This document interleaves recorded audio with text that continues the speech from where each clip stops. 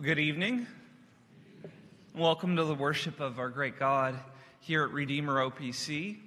We've got a couple announcements to get us started.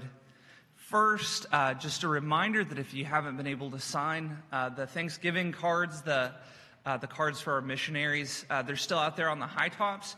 That's a wonderful way to bless those that we support financially, but we also want to care for them relationally as well. And writing your name on that card reminds them that there are people here who are praying for them, who are concerned for their work in the gospel and are committed to them. So if you haven't signed one of those cards yet, we would encourage you to do that. Tonight, following the evening service, Sarah Heaton is here from Reach the Forgotten Ministry. And that presentation will be following the evening service. So please be sure to stick around for that. If you're in the high school group, stick around as well to listen to that. We'll get started after that. And then a final announcement, that last reminder about Thanksgiving Eve service. That's this coming Wednesday at 6:30. We'd love to see you there. We'd love to see your friends and your family and your neighbors as well. So please invite those around you. We would love to give praise to our God together. So those are all my announcements. Let's take a moment now and prepare to worship our God.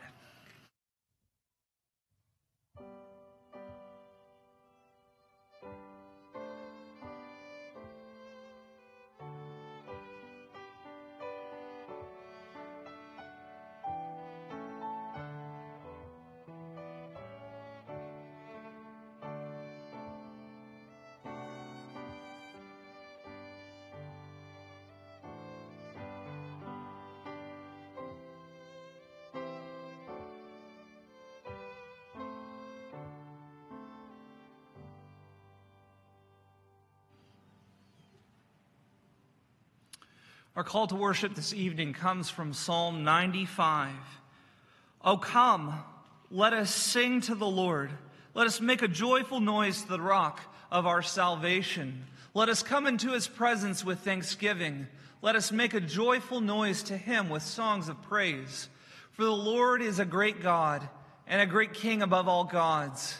In his hand are the depths of the earth. The heights of the mountains are his also. The sea is his, for he made it, and his hands formed the dry land.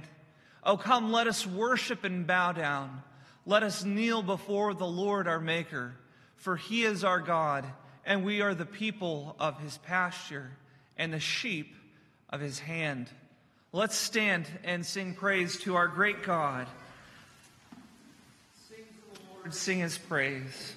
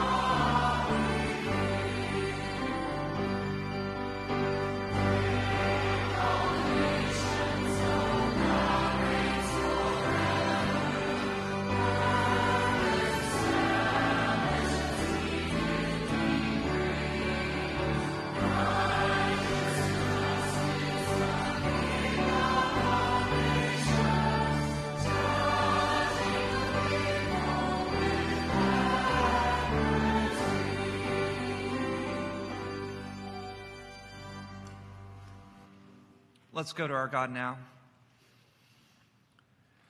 O righteous and just God, Lord, we thank you that you have so worked all things to bring yourself the highest glory and honor and praise in the things that you have made.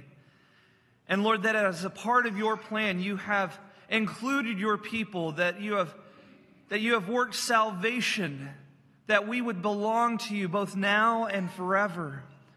And so, Father, we pray that you would orient our hearts and our minds to Christ, our Savior, that we would be reminded of his perfect sacrifice and his perfect work on our behalf even now, that you have sent your Spirit into your people, that we would be conformed to his image, that we would be filled with knowledge of you and all the wonderful things that you have done, and that we would be filled with overflowing praise.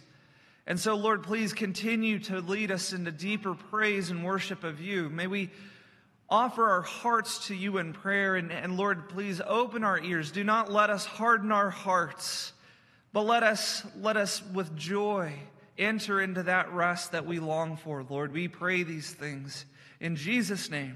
Amen. Let's continue to praise with "Come Praise and Glorify."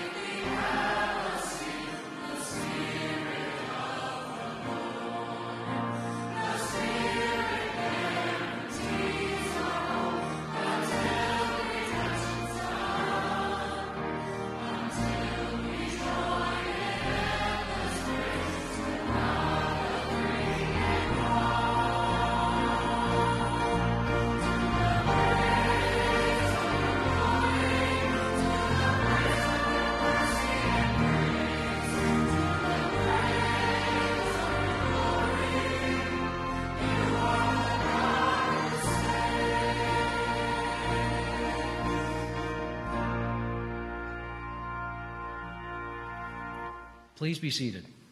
We have the privilege this evening of praying for Exalta Health here in Grand Rapids. It's a Redeemer-supported healthcare mission. It's celebrated more than 25 years of service in our community.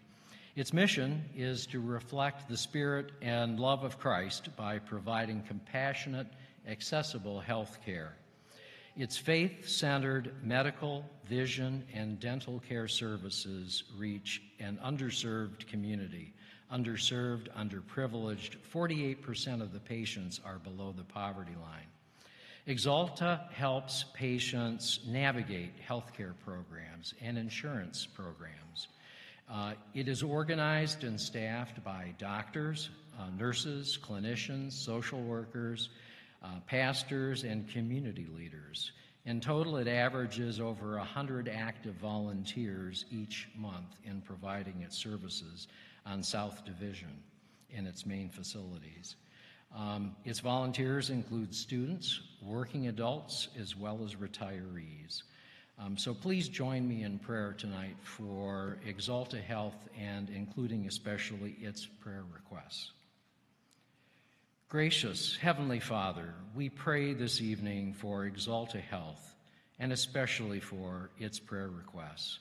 We pray for Exalta's dear and friends and patients who are fighting cancer.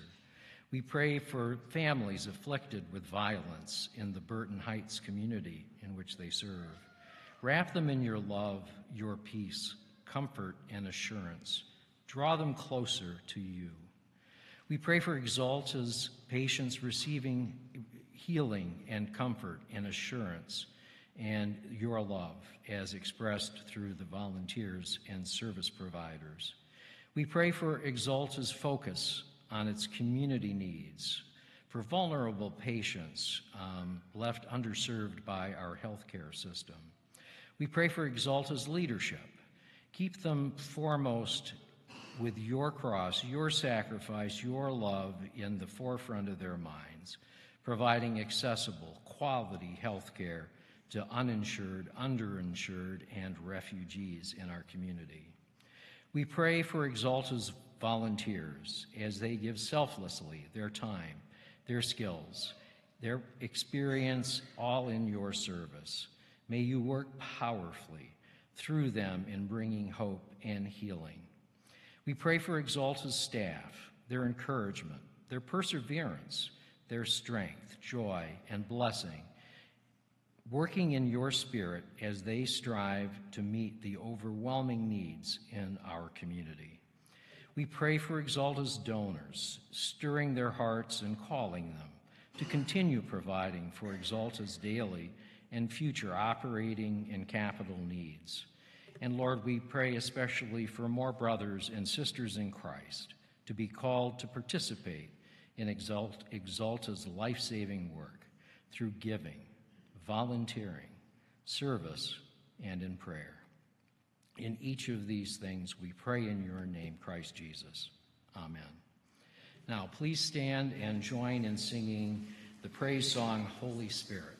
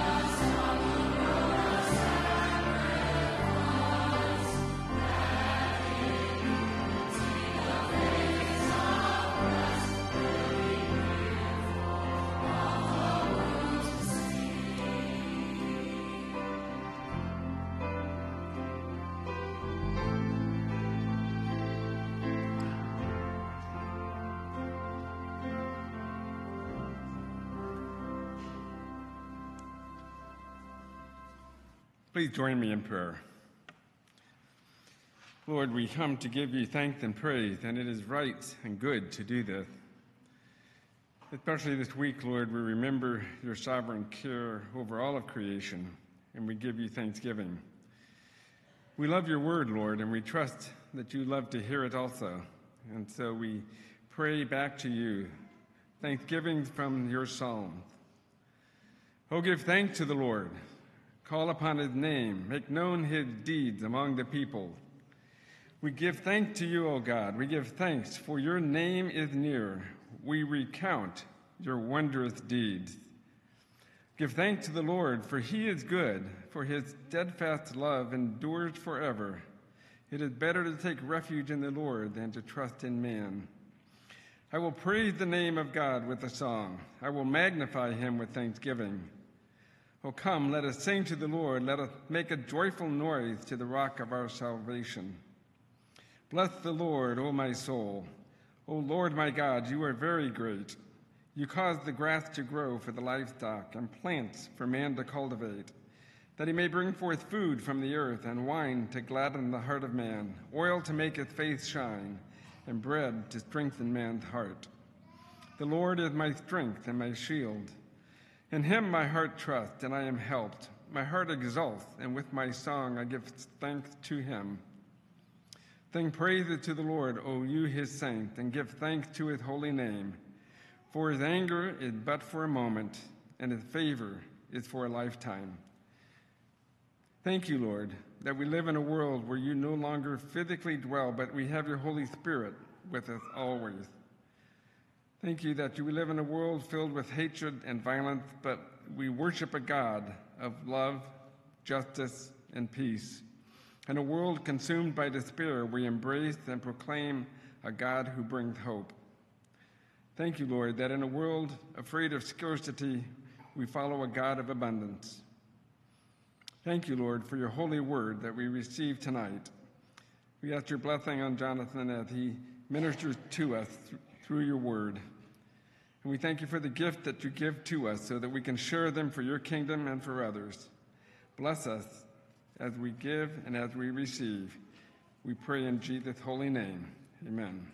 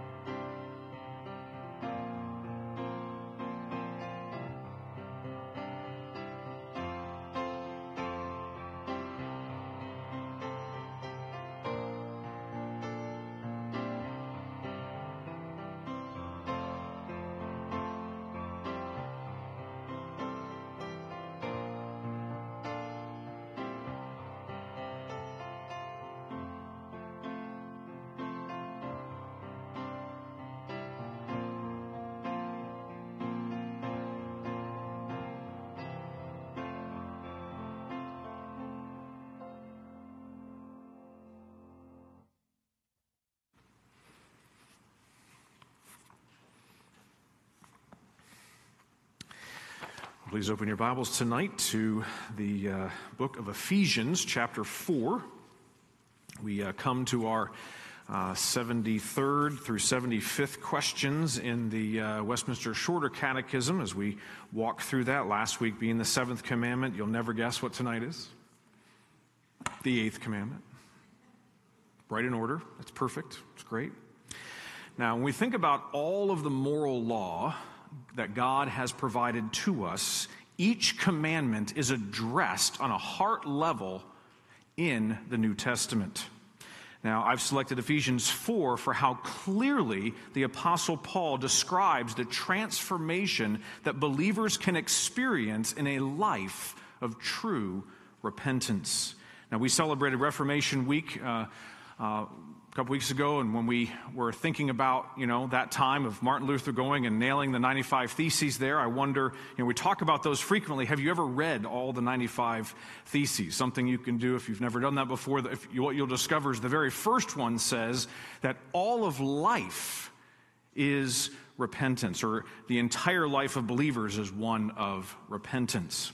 Now, I pray that we would learn tonight that God's generosity calls for imitation.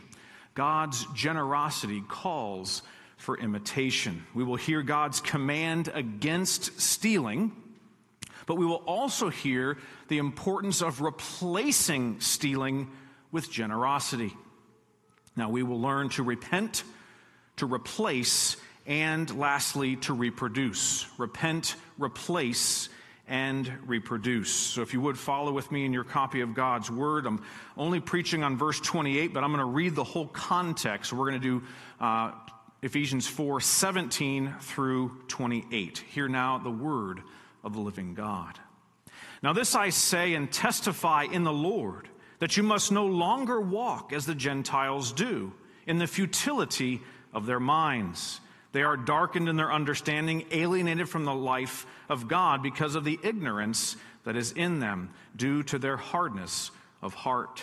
They have become callous and have given themselves up to sensuality, greed, practicing every kind of impurity. But that is not the way you learned Christ, assuming that you have heard about him and were taught in him, as the truth is in Jesus, to put off your old self, which belongs to your former manner of life, and it's corrupt through deceitful desires, and to be renewed in the spirit of your minds, and to put on the new self, created after the likeness of God in true righteousness and holiness. Therefore, having put away falsehood, let each one of you speak the truth with his neighbor, for we are members one of another. Be angry and do not sin. Do not let the sun go down on your anger, and give no opportunity to the devil.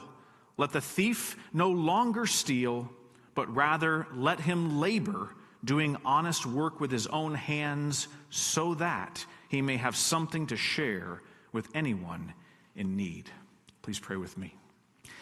Most gracious God and Heavenly Father, you have given us this time set apart by you, even before the foundation of the world, that you would teach us what you want us to learn tonight. We depend upon your Spirit to lead us. We ask that you would give us insight and understanding into the 8th commandment and how it applies to our own hearts, recognizing that we break all of your commands every day in different ways in our own hearts. And you're the only one who can help us to see that, and the areas where you are transforming us and molding us more and more in the image of Christ. And we're just praying that you would accomplish your glorious work in us this evening. We pray in Jesus' name. Amen. Well, last Wednesday night, Pastor Dan was invited to share his testimony at Boys Club, and he talked a little bit about things that were going on in his life, and then he also was asked to give some parting advice for the boys that were there. And he talked about the importance of having good and godly friends and being a good and godly friend. Now, I wish I was in Boys Club when I was their age and could have heard that from a youth pastor. But I can tell you by example the other direction what happens when you're around the wrong people. So I was in 8th grade and was skateboarding with one of my friends. And we were out there and we saw another kid from school that my friend knew, and he was also skateboarding. And so we thought we'd hang around a little bit together. He was kind of a troublemaker, but we thought, okay, we'll just do some skateboarding together. And then he tried to show off. not his skateboarding skills, but his skills in stealing. And so he had done something to a dollar bill, and then we went into the store, and he went to the vending machine and got out a soda and 50 cents, and then did it again. And when I realized what he was doing was stealing, I was like, I don't want any part of this, and I started walking away. I mean, at that point, my mom had given me $10 in case we needed snacks or anything like that. I could have bought us a 12-pack if he really wanted soda. But for him, it wasn't about the drink, right? It was about the thrill of stealing. Now, I'd love to tell you I successfully walked away that day, but unfortunately the manager stopped me before I could leave and told the three of us to sit down. The cops were on their way. And so it was the first and only time I've ever been in that much trouble to be riding in a police car to the police station. Now, I explained to the officer at the station, I had no idea what he was trying to do. I wanted no part of this. I had $10 in my pocket. I was happy to buy whatever we wanted to buy, but I was not consulted. And I was just in the wrong place at the wrong time. But man, was I scared, watching my parents walk by that glass window. It was just like, very, very scary. But nonetheless, the officer understood my situation. I think he encouraged my parents to be somewhat lenient. And I got grounded for a day, and in case I really did know, what was going on, and certainly to teach me to not be around bad influences ever again. Well, maybe you have a friend with sticky fingers. I recommend you not spending time with that person. He is a bad influence. Now, sadly, there were people in the church who were thieves. And the Apostle Paul deals with them directly in our text tonight, Ephesians 4:28. He made a very clear and direct call, first of all, to repent. He says, let the thief no longer steal. Now, the New Testament gives titles to people if they have a life-dominating sin. Now, all of us have been deceptive at one time or another, but when you have the habit, you're called a liar. All of us have taken things that are not ours, but when you have the habit, you're called a thief. So when a sin becomes your identity, when your reputation is defined by a particular sin, then you know you're in trouble. Now, before we can understand how this command applies to our hearts tonight, we need to take a step back and define our terms. What does it mean to steal? I think we'd all agree to take something that somebody else owns. But that, by its definition, shows us that stealing assumes the concept of ownership. Okay, so we're going to start with going back to creation and thinking about ownership. Okay, think about Genesis 1:1, talking about creation. In the beginning, God created the heavens and the earth. Now, if God spoke the entire universe into existence by the word of his mouth, who owns the universe? Clearly, God does. But God is also very generous, and he makes us stewards or managers of his stuff. And this is why governing philosophies like communism are inherently unbiblical, because one, they reject God, but two, they also deny private property. In communism, there is no private property. They claim the state owns everything. Now, there's a problem with that because God assumes private property in the command, you shall not steal. Abraham Kuyper is famous for saying, there is not a square inch in the whole domain of our human existence over which Christ, who is sovereign over all, does not cry, mine. He owns it all, every bit of it. And so every act of taking something that God has not provided to us is an offense to him. And so we learn second about our own opposition to God, right? Why is it that we are going to go against him and offend him in that particular way? So what leads us to stand opposed to God Almighty? Well, what led Lucifer to become Satan? It was most certainly his pride. Now, pride is that taproot sin that leads to all the other sins that we commit. So how does pride relate to stealing? Well, think about the thoughts that the thief is having. He makes a lot of proud assumptions in his situation, right? You don't deserve to have this valuable thing. I deserve to have this valuable thing, and so I'm going to take it from you. Stealing is inherently proud, but it's also inherently selfish. Now, I am assuming that I deserve something that God has not provided. I oppose God because He is not giving me what I want or what I think I deserve, and so I don't wait on the Lord. I determine for myself that I want it, and so I get it. Parents, do you ever observe that heart in your own children? You have told them, no, you cannot have a cookie before dinner. You might see disappointment in their eyes. You might even see anger. And then when your back is turned as you're cooking the meal, what happens? They take one anyway. Now, I would encourage you to not minimize it merely because it's a cookie. Look at the heart that is there. What is it saying? It's saying, I will have my way no matter what you say.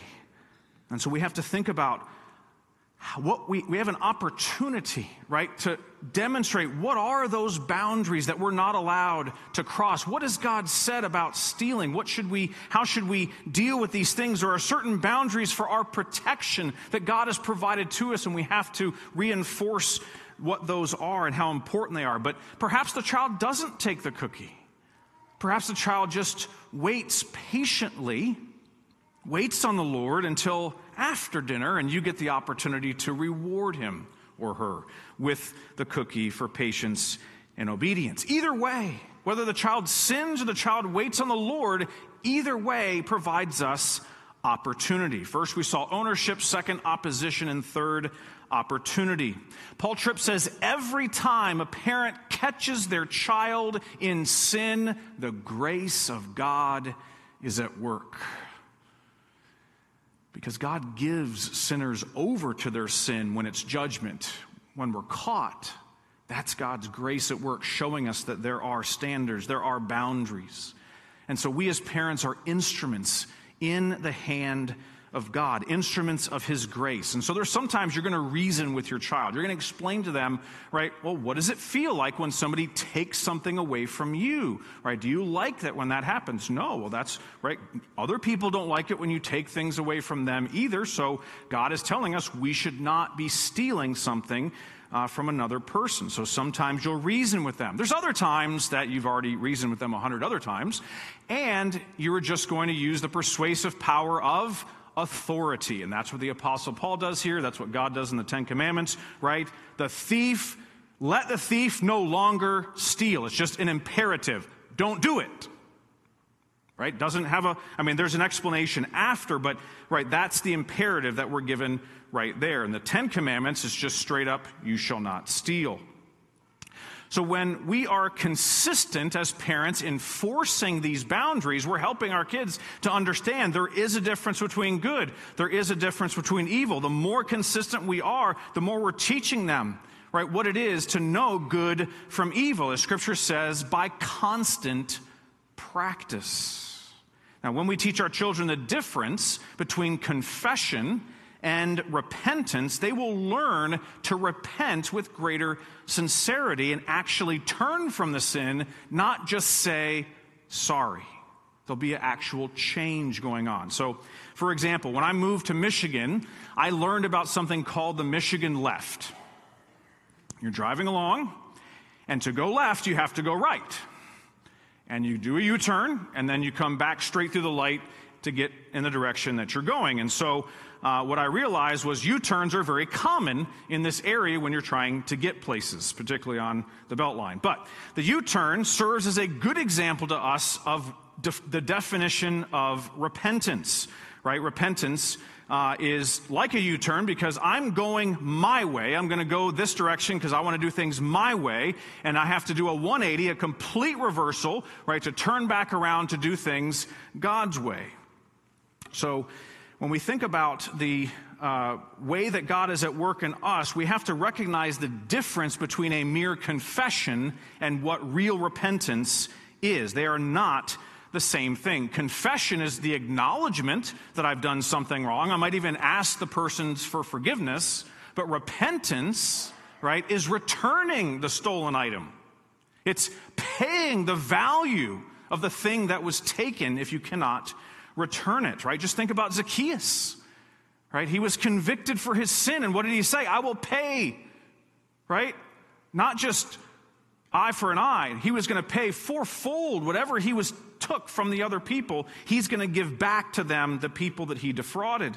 And so that is the demonstration of real repentance. It's not just, hey, sorry all about that, right? No, it's a transformation of his life. And so when we think about repentance of that actual change, that's what's happening in our text this evening. How many times have we assumed that just because we apologized, that equates repentance? Well, repentance is an action. Confession is speaking and acknowledging, agreeing that I have sinned, but repentance is actually turning to Christ away from my sin. So it means not doing that sin anymore. Now, you may recall when Jesus met the woman that was caught in adultery, as Pastor Jeff preached on in John chapter 8 just a number of weeks ago, right? Jesus concluded the conversation with her saying, go, and from now on, sin no more. Now, is that really Jesus' only solution? Right? I don't think that's what he's saying, but let's just try it for a second, okay? On your mark, get set, stop sinning. It hasn't. I tried this before in other sermons. It didn't work then either, right? There's just something wrong with just don't do it, right? There's got to be more to it. And I think Jesus certainly knows there's more to it. He lived, died, and rose again because he knows there's more to it than just stop it. There is a powerful thing at work in our hearts, and only God can bring that transformation. And so we gain a full picture of repentance in our text tonight in Ephesians 4:28, and it could apply to any other sin. And I use it frequently when I'm talking about what repentance looks like. So let's move to the second part. First, we learned what it is to repent, and second, what it means to replace. Paul says, but rather let him labor, doing honest work with his own hands. Now, if we truly want to see lives transformed with true repentance, we have to replace the behavior, replace the sin with new obedience. It's not enough to simply stop stealing. We should instead labor so that we can actually provide for our needs. Now, we must fulfill the calling God has given to us, right? He's given every one of us skills and talents, opportunities and abilities for us to labor well for our neighbor and for his kingdom. Now, Scripture is very clear in 2 Thessalonians 3, if anyone is not willing to work, let him not eat.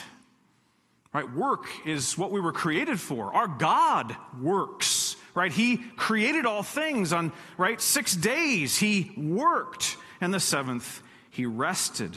Now, I think you know that this particular verse in 2 Thessalonians is a general application, right? We obviously know other places in Scripture where it talks about people who are unable to work and the covenant community comes around them, right? You might think of those that are handicapped, those that are sick, children that are too young to work, older people that are not able to continue working as they had at one time.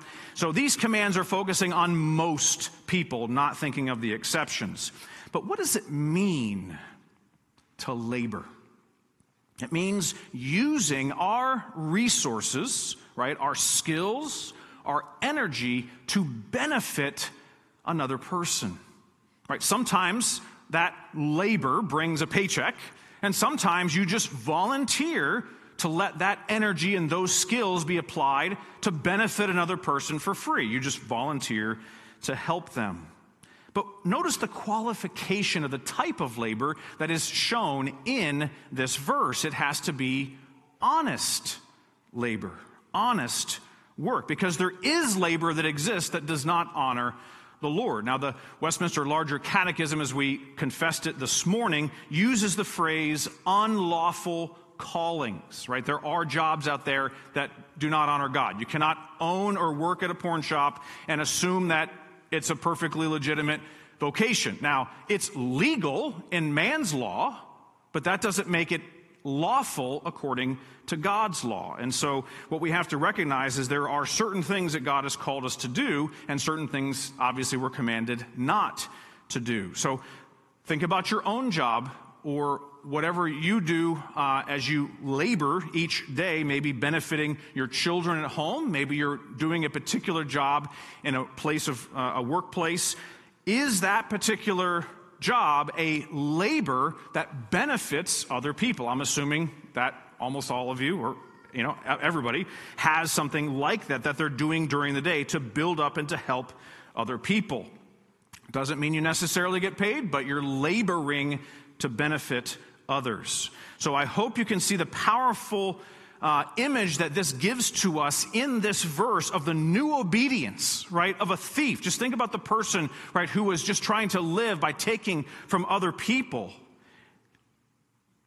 And then he no longer steals, but becomes an asset to society. Not a drain on society, but an asset laboring for the benefit of others. Now, I remember when I first started in ministry, there was a woman in Florida who was very industrious, and she successfully got 12 churches to cover her rent every year, another 12 churches to cover her utilities, and other churches to cover her food. I mean, she's got it made, right? Now, just think about that particular thought process. I'm thankful our deacons use Access of West Michigan to kind of prevent, systems like that and help out, the working together of churches. But the amount of skill and organization that took, I mean, she's a born saleswoman, right? I mean, to think through all of those things and to work through all those steps, I mean, she could be doing an incredible job somewhere in an honest labor, as opposed to what she was doing and just trying to get churches to cover everything for her.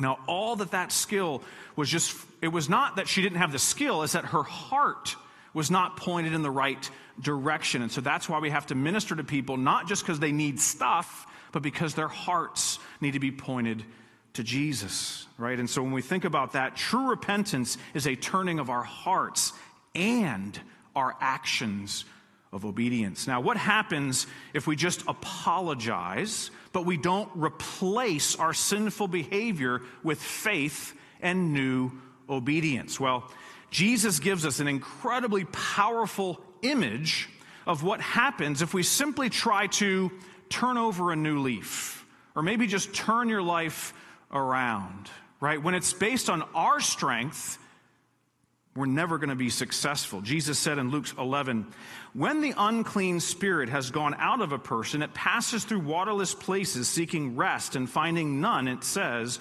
I will return to my house from which I came. And when it comes, it finds the house swept and put in order. And then it goes and brings 7 other spirits more evil than itself, and they enter and dwell there. And the last state of that person is worse than the first. The house in Jesus' example is our soul. And we can try to clean it up a bit, right? We sweep it up, we get it nice and tidy for a day or a week. You might even get a month.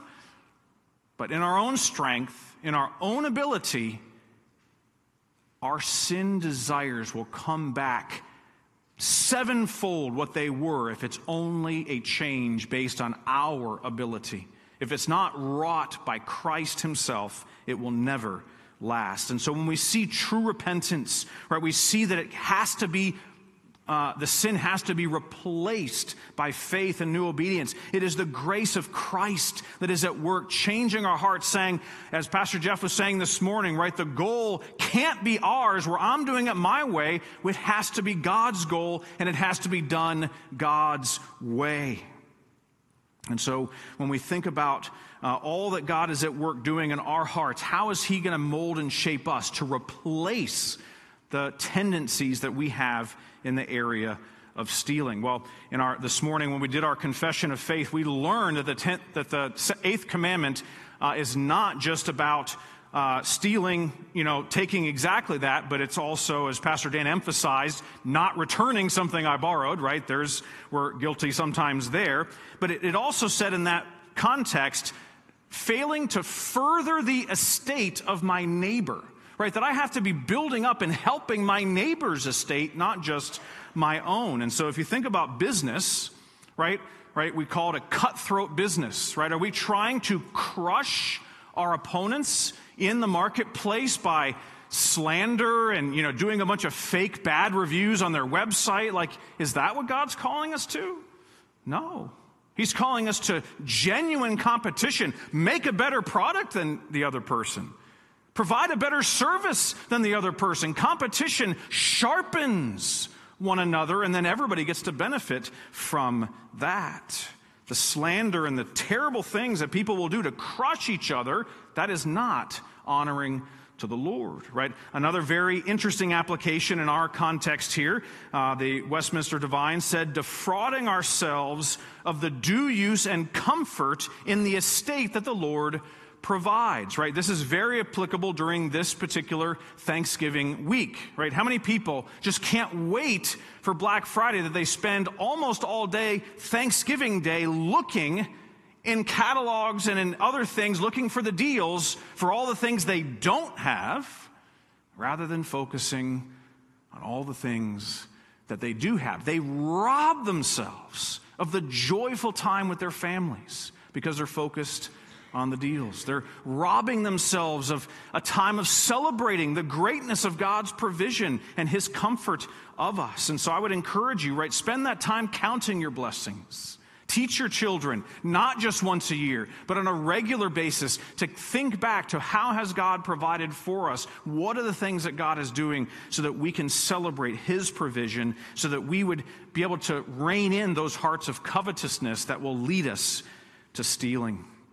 But God is not finished with us in this particular verse, right? We have so much more to learn about what it means to be mature in Christ's likeness. We don't merely need to repent of our sin and stop doing a particular sinful behavior, and we also don't merely need to replace it with faith in Christ and new obedience, but we also need to reproduce this same fruit in other people's lives.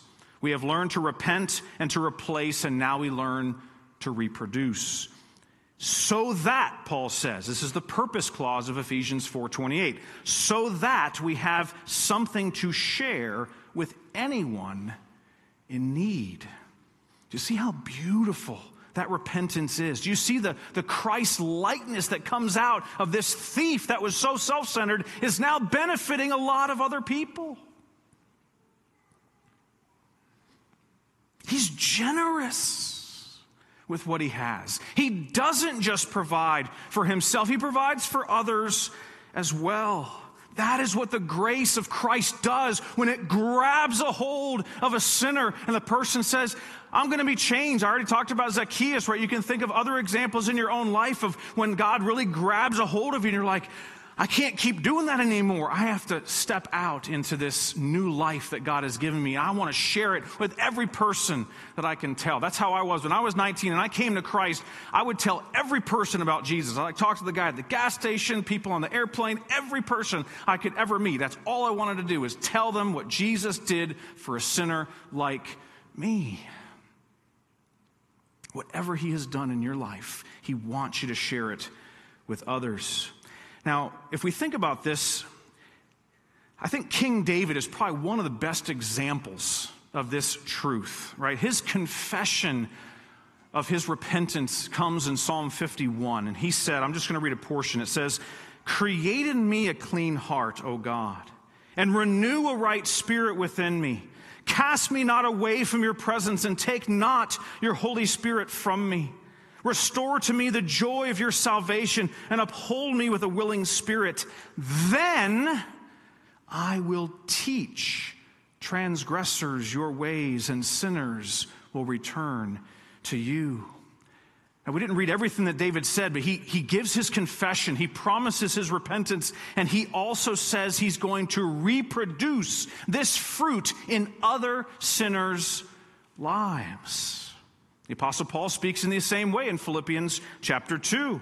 He says, let each of you look not only to his own interests, but also to the interests of others.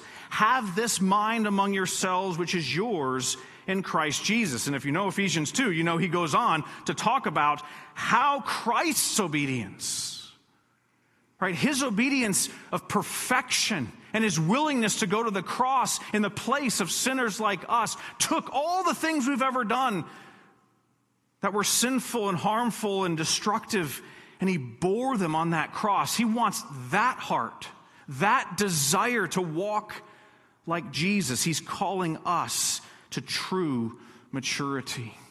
And so when we think about true gospel ministry, it is most certainly making and maturing disciples, but it also shows a multiplying of that fruit through the gospel in the lives of others. That is spiritual reproduction.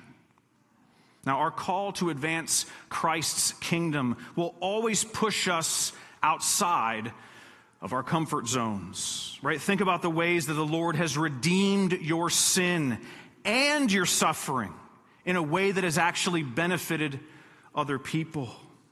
One of the most powerful verses for reproducing God's redeeming grace is found in 2 Corinthians chapter 1. Again, Paul says, blessed be the God and Father of our Lord Jesus Christ, the Father of mercies and God of all comfort, who comforts us in all our affliction, so that we may be able to comfort those who are in any affliction with the comfort with which we ourselves are comforted by God. How many repentant addicts have helped other addicts repent?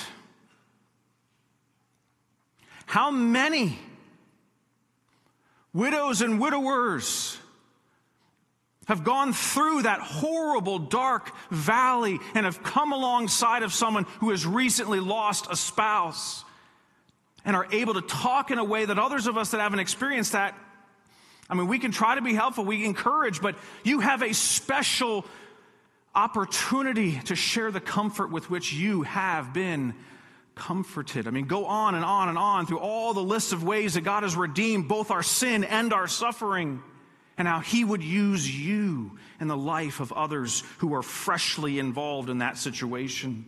Now, sometimes we struggle with how we help people. Right? Sometimes we might do too much, right? We might actually enable a person in their sin. But Paul said, share with anyone what? In need, right? So he actually qualifies it. They're actually in need. We have to know the biblical difference between a want and a need. How can we invest in people, right? Not stealing their dignity, but invest in them, giving them opportunities to work. One of the greatest biblical examples I can think of, right, in the Old Testament, right, you think particularly in the book of Ruth, right, is the gleaners, right? They were commanded by God to leave the corners of the crops, right, so that the gleaners could come and they could work and get what they needed for their families. Their dignity was not stolen from them. And so we can pray for creative opportunities.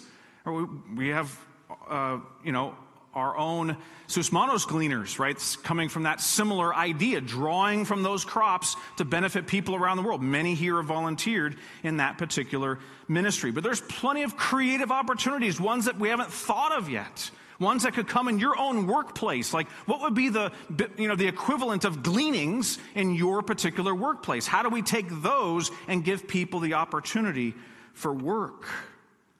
We shouldn't miss the opportunity when we're giving them that opportunity to also tell them why.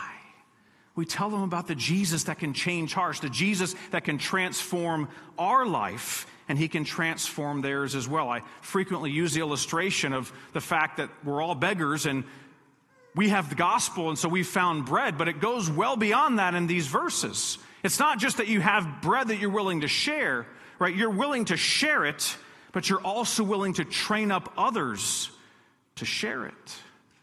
Right? That is the multiplication of God's grace. That is the reproducing power of the gospel in our lives. And this is how Christ's kingdom will advance until he comes. Amen. Let's pray. Lord, you give us such a beautiful picture of repentance and of what Christ-likeness looks like coming out of the sin of stealing. The thief is no longer taking. He's not just working to provide for his own needs, but he has become someone that looks like Jesus, giving of himself and sharing generously with others. Lord, what a beautiful picture of transformation that only comes from your gospel. Lord, help us to bear that fruit and to come alongside others to multiply that fruit in their lives as well, so that you are glorified, we pray. Amen. Well, let us join our hearts together as we stand and respond to our God in song.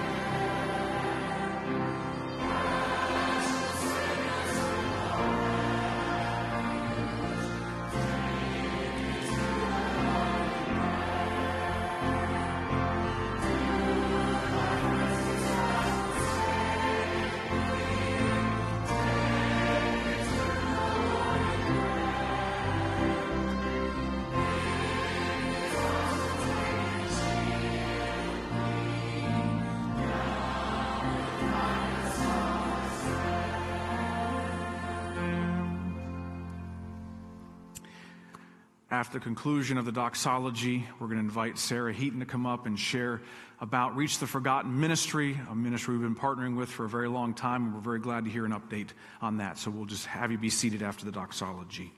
Hear now the blessing of our great God.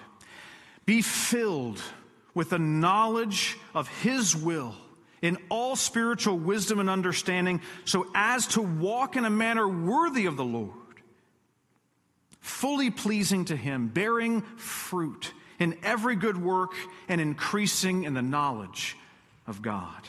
Amen.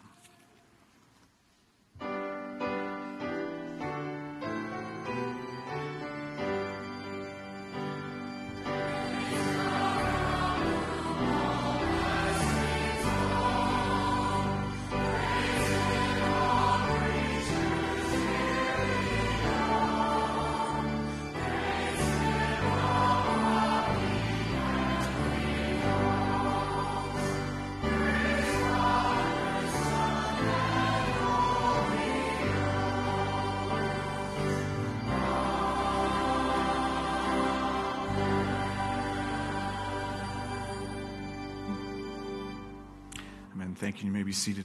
Sarah, welcome.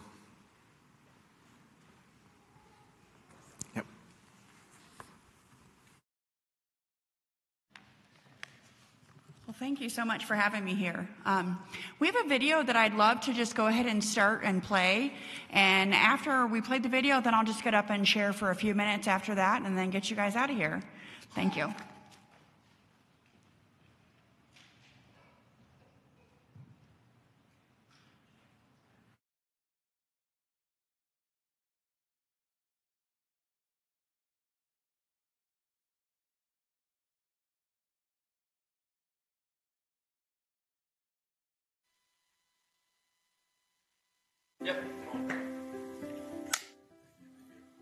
My name is Amanda Hahn. I am an associate chaplain at Mecosta County Jail in Big Rapids, Michigan. The first time I came in, all of my notions were preconceived notions from Hollywood of what a jail would be like and what people who broke the law were like. And so I didn't really know what to expect. In fact, that fear was what kept me from becoming a volunteer in the first place for quite a long time. I was kind of concerned that I would meet a bunch of hardened women. But as I sat down at the table, I found exactly the opposite. And I spent a lot of time just listening.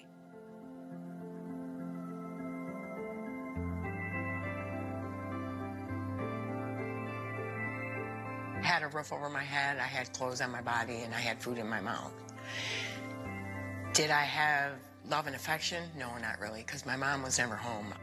I started hanging around with the wrong people and started drinking. Then my stepdad beat me up, and I became a major alcoholic at the age of 12 years old.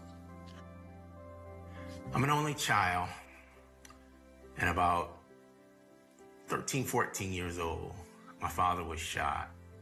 And so that's when I kind of took a left turn. I ended up going to prison for 10 years, 2008 to 2018. Well, I was an athletic kid. I played sports, football, basketball, baseball. Early in life, I hurt my shoulder in a football scrimmage, and I got hooked on pain pills and wound up hooked on heroin. Altogether, I got about 12 years invested behind bars. From the time that I was 17, I had become a methamphetamine addict. So that was about a 19-year addiction. And the very last time when I was sentenced, I was actually looking at 10 years. I've never seen God, but I have seen his hands and feet at work. He met me in my hardest time. I had a very low opinion of myself, and a jail chaplain, he helped me to see that. God did not see me that way. And my lowest point, he was there.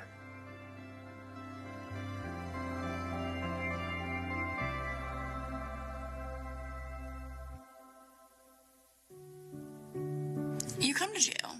You are there because you've committed a crime. You're locked in your cell most of the day. And you have a lot of time to think. And so you sit there and you wonder. And you have a lot of despair and hopelessness.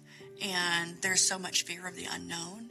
And there's not really that safe place for somebody to be able to talk and to experience that there may be another option for their life. The reason why we exist is to help inmates discover a new life in Christ and go back to their homes, go back to their families, go back to the community as new people. Our goal is really to meet them where they're at, and we do that through chaplains, we do that through volunteers, some of it's in person, some of it's just over a piece of paper.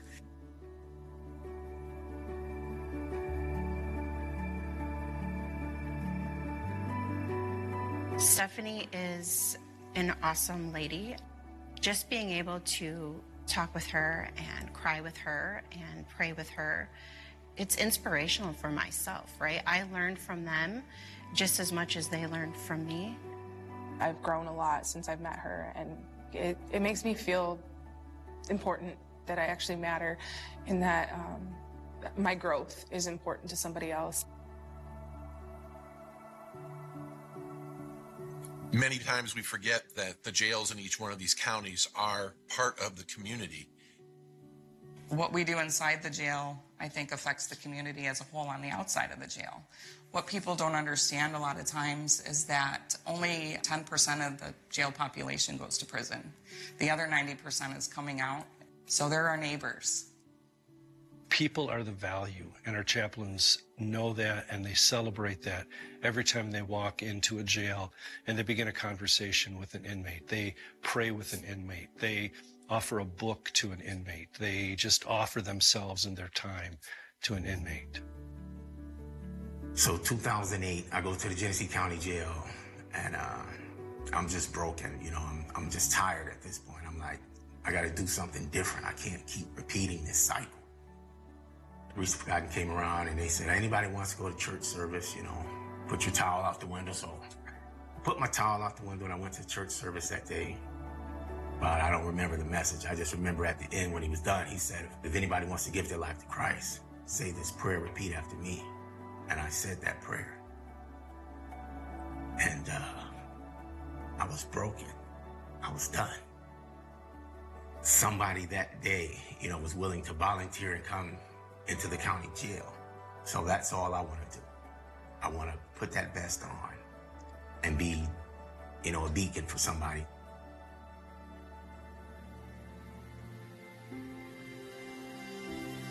This is where Christ would be. He would be here among these people, among his people. You know, a lot of people that come here and they leave changed. They don't come back here. Sometimes we don't see the fruit. And I'm looking forward to that day when I will see the fruit. When one thing starts to transform, it can't help but have that effect on the things that follow.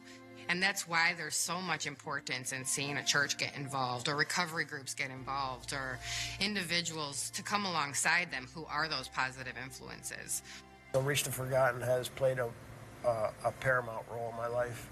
They most definitely were there when I wavered. You know, the ladies that come here, they've really helped me. There's some amazing ladies. I've found God in my life again, where I really thought he abandoned me. And we need to build a society that as many times as they're willing to try, we're willing to catch them.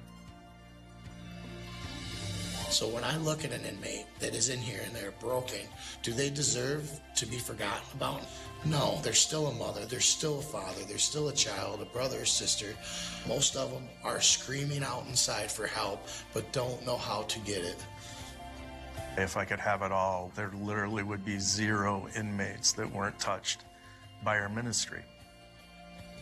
We strive to give people hope, to know that this isn't it, and that life is not easy, but if you're willing to do the work and you're willing to lay it all down at the foot of the cross, that tomorrow is a new day. We tend to write people off, but God never writes them off. I remind these guys and gals that their name in God's book is beloved.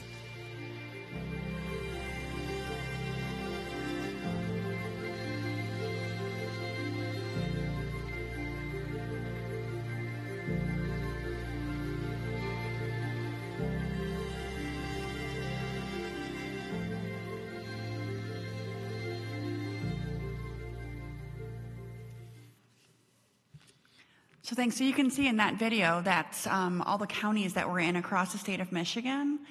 So it's 33 counties right now.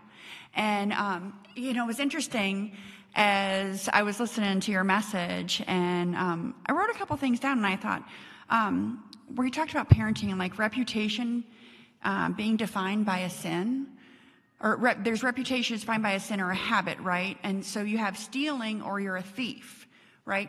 And you even had mentioned parents, right? If your kid does something wrong, do you have that conversation right away, or do you just let it keep going on? And the thing is, there's a common theme you hear in that video is the background. What's the background? They all had so much struggles growing up. Did they have that parent there to teach them that? Maybe they did, but the vast majority did not. It doesn't excuse things, right? But you need to be told, you need to have a chance to have a fresh start. And so you think about it is, and anyone knows me knows I say this all the time, I have yet to meet a single person in the jail or outside of the jail that says, when I grow up, this says as a child, right? There's some kids sitting in here. Could you imagine if your child said to you, when I grow up, I really want to be a prostitute, or I want to be a thief, or I want to be a liar, or a judger, or an addict, right? It just doesn't happen. Right, but life happens and circumstances happen and sin gets in and the enemy gets in, and there's all these things that contribute to why we have 1,000 people sitting in the jail down the street from here, 10-minute, 15-minute drive, you know. And so the thing is, though, is that in order for things to change, somebody has to tell them. And there has to be someone to show them, okay, this doesn't have to define you. This does not have to be your purpose. This doesn't have to be what your life is for the rest of your time here, right? And so the other one that stuck with me was the catch a child in sin. That's actually God's grace. Many, many, many, many, many times people in the jail will say, I was drowning and I prayed, God save me. And they woke up in jail. Right? Sometimes we need the harder time, that time to sit away in that timeout period. And so I want to thank you all as a church body for the way that you have supported us. It's always called Forgotten Man Ministries. They changed the name last year to Reach the Forgotten Jail Ministry. But you guys have been faithful supporters of us for years. So thank you. Well done. Well done. You're part of those stories that were played on there. You're part of the changes that have been occurring as we all join in the body of Christ together. So a few things with the jail ministry and ways that to get involved if you're interested is we hold worship services there a couple times a month, and I know Redeemer has a service. Wendy and Myron serve there, and then Pete and Karen. And so I'll be available at the end of the service if anybody wants to talk. But also, if you have questions in the meantime, you're welcome to reach out to me, but you can also reach out to one of them. But there's worship services. We have ways to write letters, to be a pen pal. There's a way you can get involved in teaching a class during the week or sitting down and talking to somebody one-on-one, depending on how God has called you. And we also have financial support, and we have prayer support. My desire in this season really is that we're in a rebuilding stage since COVID. Everything shifted when the jail was closed for a couple years to volunteers. And so we're really rebuilding right now. And so we have to start that with the foundation of prayer. And so if you're not called to go into the jail, are you called to pray? Right? There's so many ways to get connected. And so we send out prayer requests once a week that go out, and it's called a Watchman's Wall, based on like the book of Nehemiah. And so there's many ways to get involved. If God tugs on your heart for that, it's not a place for everybody, but it is a place for some. And so if God has touched you in that, come talk to me. I'd love to sit down with you, just have a chat out there, whatever that looks like. But again, I want to thank you all as a church for your support, and for the way that also that you support Richard Fuller. He's such a valuable member of our team, and so, and I know this is home church, so thank you again for all that you do, and would love to talk with you after the service. Thanks. So I just wanted to pray for Sarah, but also just to mention I had the opportunity for the first time to go into the jail this last summer. Oh, okay. And it was such a great experience. Just, you know, as the one lady said, like I was expecting some really hard individuals, and I met some incredibly humble brothers in Christ. And it was just one guy I met, he had never done anything related to Christianity before. This is the first time he had ever held a Bible in his hand, and he had a biblical name. And I got to show him, there's two different people with that name in the Bible. I got to show him the direction for this one and the direction for that one, right, and which one leads to Jesus. And he had, you know, was very interested in that. So these opportunities are great. So thank you for your ministry. And it was just a privilege to be able to step on the area where you serve all the time. So let me pray for you. Father, we're grateful for your grace and your mercy. Thank you for Sarah. Thank you for the whole Reach the Forgotten ministry, and for all those that are at work to offer the wonderful good news of Jesus, Lord, that of all the people to share the light of the gospel, Lord, it's your people. And as you have called us to have these opportunities, thank you for those that step up to this ministry and would be used by you, knowing that we don't have all the answers, that we don't have it all together ourselves, but we know the one that does, and we can point others to you. And we just ask that you would continue rebuilding that ministry after losing so many volunteers through COVID, and that you would accomplish that in your timing and in your way, and all for your glory we pray. Amen. Thanks. Have a blessed week.